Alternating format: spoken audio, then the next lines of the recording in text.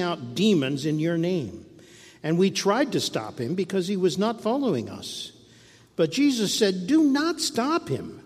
For no one who does a deed of power in my name will be able soon afterward to speak evil of me.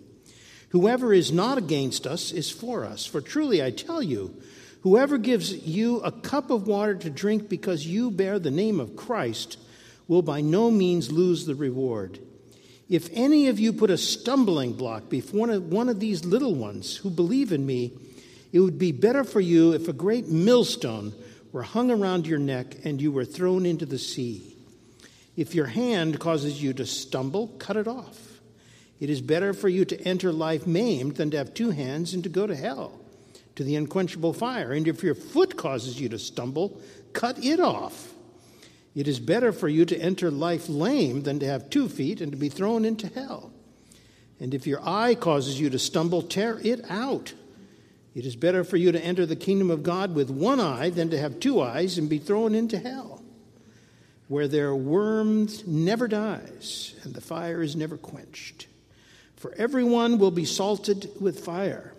Salt is good, but if salt has lost its saltiness, how can you season it? Have salt in yourselves and be at peace with one another. The gospel of the Lord.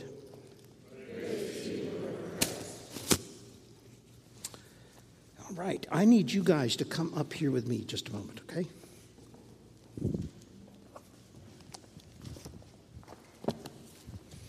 Got a little something I need your help with. Have you ever heard of anybody eating rocks? No? Yes? You said no. Anybody?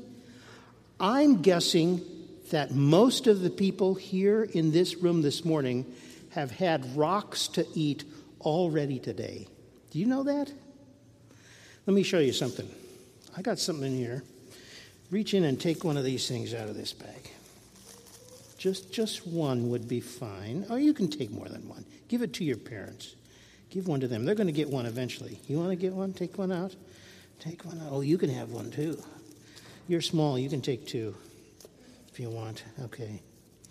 And that. And what does that say?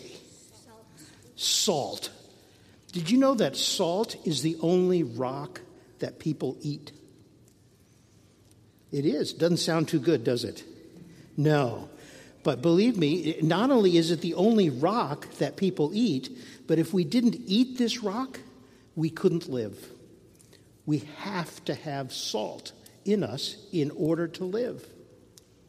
Now, there are some of these people out here who have eaten too much salt, and they're on these horrible diets where they can't eat much salt, and that is really awful.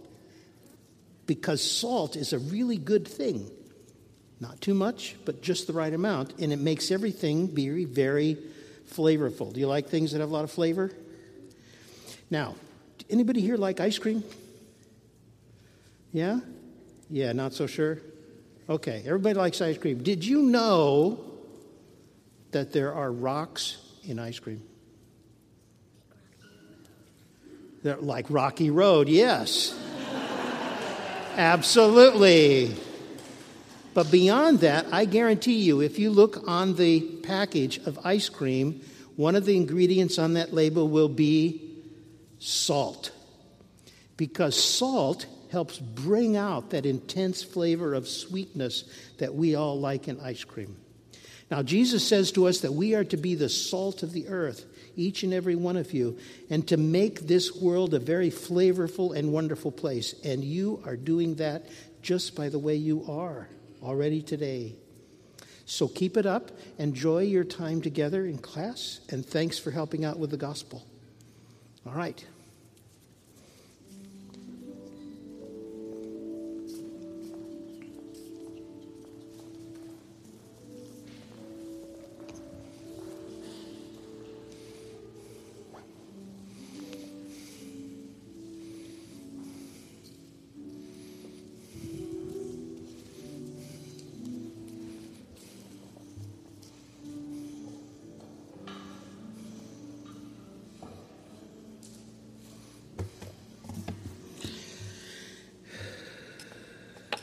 Please be seated. I'll have my glasses on so I can still see you for a little bit here. As I've said many times, I've reached that point in my life where I have a choice. I can either see you or my sermon text. I can't actually see both at the same time very effectively. So, good morning. It's great to see you today. How's everybody doing? Good. You had your rock. You ate rocks for breakfast today? Some of you did, I'm sure. I want to thank you for being here today after my previous sermon, which ran 45 plus minutes in length. I wondered how many people would return. Today I will be brief, no expansive narrative, no lavish history. I simply want to talk about salt. As the scripture this morning said, salt is good, but if salt has lost its saltiness, how can you season it? Have salt in yourselves and be at peace with one another.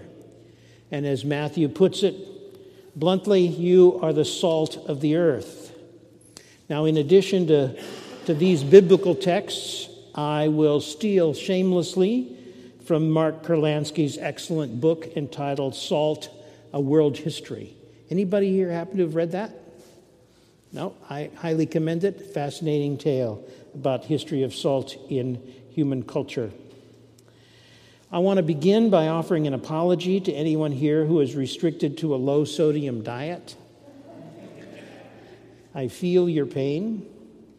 My guess is that you probably appreciate salt more than the rest of us who are not burdened by such dietary restrictions. A woman in the first service at 7 o'clock said how grateful she was when she was in the hospital that every day her husband brought in some salt for her because the hospital provided none. And I want to thank you all for your patience this morning with my salty comments. Several weeks ago, I had the pleasure of roaming the National Mall in Washington, D.C. with a friend and enjoyed once again standing on the steps of the Lincoln Memorial and gazing over the reflecting pool to the Washington Monument and the Capitol building in the distance. I imagine some of you have done that. The Washington Monument is open again to the public following repairs to damage that was incurred during the 8.5 magnitude earthquake back in August of 2011. We didn't have time to venture to the top this time, but recalling a bit of historical trivia, I noted that in 1884, when the monument was completed, the decision was made to cap the top of the Washington Monument with a semi-precious metal that was little known to the public at the time, but believed to be able to withstand the onslaught of lightning bolts that would inevitably strike this 555-foot tower. Does anyone know what that metal is? What's that? It's aluminum. Yes, indeed, the tip of the Washington Monument is wrapped in tinfoil. Well, not quite. It is a small pyramid of solid aluminum weighing just over 6 pounds. It was projected that it would cost $75. When the bill came in at $256, the engineer in charge of construction was not pleased. And after some dickering, the government agreed to pay $225 for this 6 pounds of aluminum that tops the Washington Monument. I share this tale to remind us how our sense of what is rare and precious and unusual changes from generation to generation. In 1884, nobody imagined that pretty much everyone in the country would have a roll of aluminum foil in their kitchen, right? And that aluminum siding would clad many a home. Salt is so common, so easy to obtain, and so inexpensive that we have also forgotten that from the beginning of civilization until about 100 years ago, salt was one of the most sought-after commodities in human history. Until modern times, with the advent of refrigeration, salt provided the only reliable way to preserve food. This ability to preserve food, to protect against decay, as well as to sustain life, has given salt considerable importance. Salt was, to the ancient Hebrews, the symbol of the eternal nature of God's covenant with Israel. It is written in the book of Numbers, "It is a covenant of salt forever before the Lord." And later in Chronicles, the Lord God of Israel gave the kingdom over Israel to David forever, even to him and his sons, by a covenant of salt. In Christianity, salt is associated not only with longevity and permanence, but by extension with truth and wisdom. The Catholic Church not only dispenses holy water, but holy salt, sal sapientia, the salt of wisdom.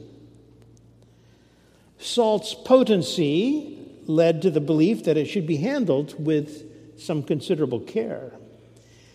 Now, who here feels just a little bit uneasy when you spill salt? Yeah. And you might be inclined to toss a bit of salt over your shoulder just in case, huh?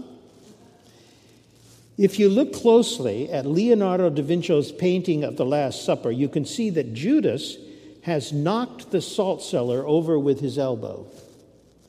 And thanks to him, spilled salt is associated with treachery and lies. And if you do spill salt, a pinch thrown over the left shoulder is supposed to blind the devil who is waiting there. The search for salt has challenged engineers for millennia.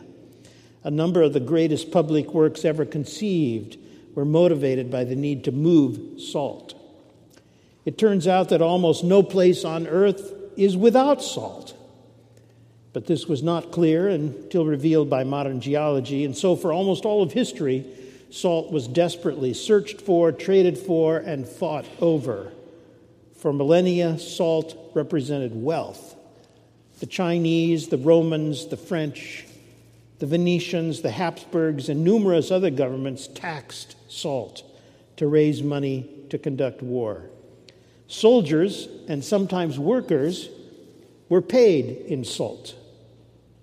It was often used as money. When Jesus said, "You are the salt of the earth," he was making a profound statement about how important we are to the preservation of life and the prevention of physical and spiritual decay, and inviting us into lives that are rich with the flavors of the gospel: love, compassion, acceptance, and justice. I'm guessing that, like me, many of you have been watching Pope Francis in his remarks before Congress, his lunch with the homeless, his tenderness at the 9/11 memorial, his eloquence before the UN, his warmth with children, and his humility in the presence of pomp. As I watched these events unfold, I said to myself, yes, this is what Christianity is supposed to taste like. This, too, is our calling. In his letter to the Christians in the city of Colossae, Paul says, "Let your speech always be gracious, seasoned with salt, so that you may know how you ought to answer everyone. You are the salt of the earth." Christianity is not meant to be bland. It is meant to be spicy and rich, overflowing with the flavor of love, the tender taste of compassion, the sweetness of acceptance, and the boldness of justice. It should be a flavor that knocks you over with its complexities and keeps you coming back for another taste of its goodness. So, like I did for the kids, I have a little gift for you, and I'm going to need a little help here. There's a couple people to serve as ushers. Come on, volunteers, won't hurt. There's a little salt in it for you. Just what I need. Just what you need. Okay. So if you just take a handful of this and go around, pass it around, let people pass it out and down till everybody gets one of these. There's lots of for everybody.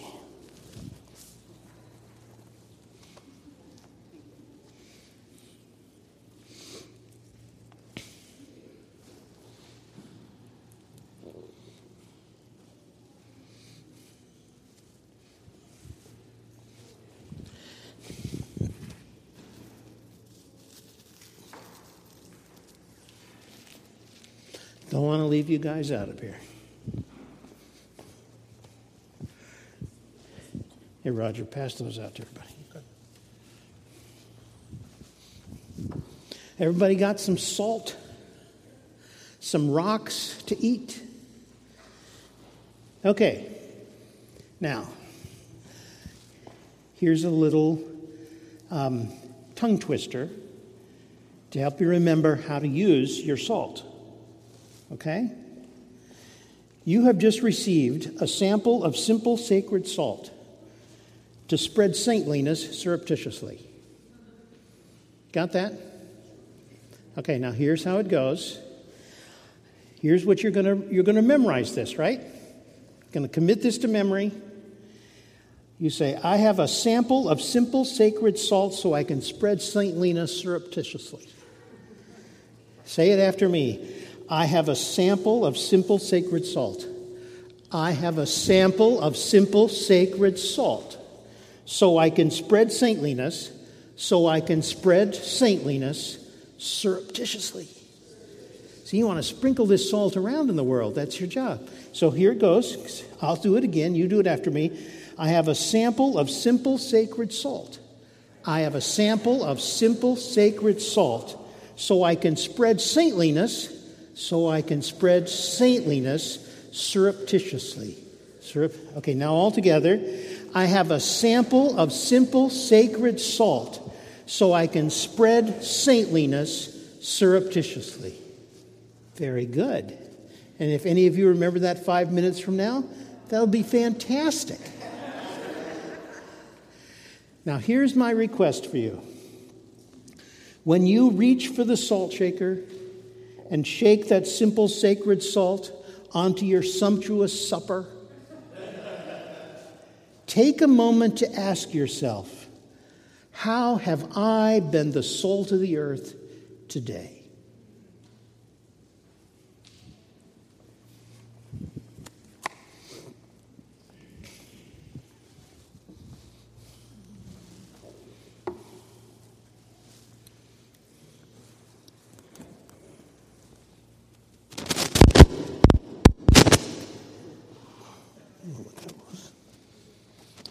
Let's stand together as we affirm our faith, saying, You, O God, are supreme and holy. You create our world and give us life. Your purpose overarches everything we do. You have always been with us. You are God.